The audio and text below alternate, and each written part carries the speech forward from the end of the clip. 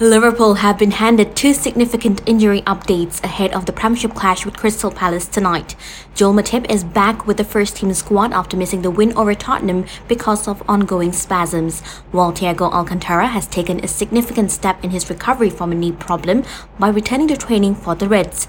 Catch Crystal Palace vs Liverpool live on Astro Supersport channels 831 and 811 in HD from 8:30 p.m. Sheffield United are interested in signing Man United forward Jesse Lingard on loan in next month's transfer window. Lingard has not played in almost 3 months, and his only appearances this season have come in the EFL Cup.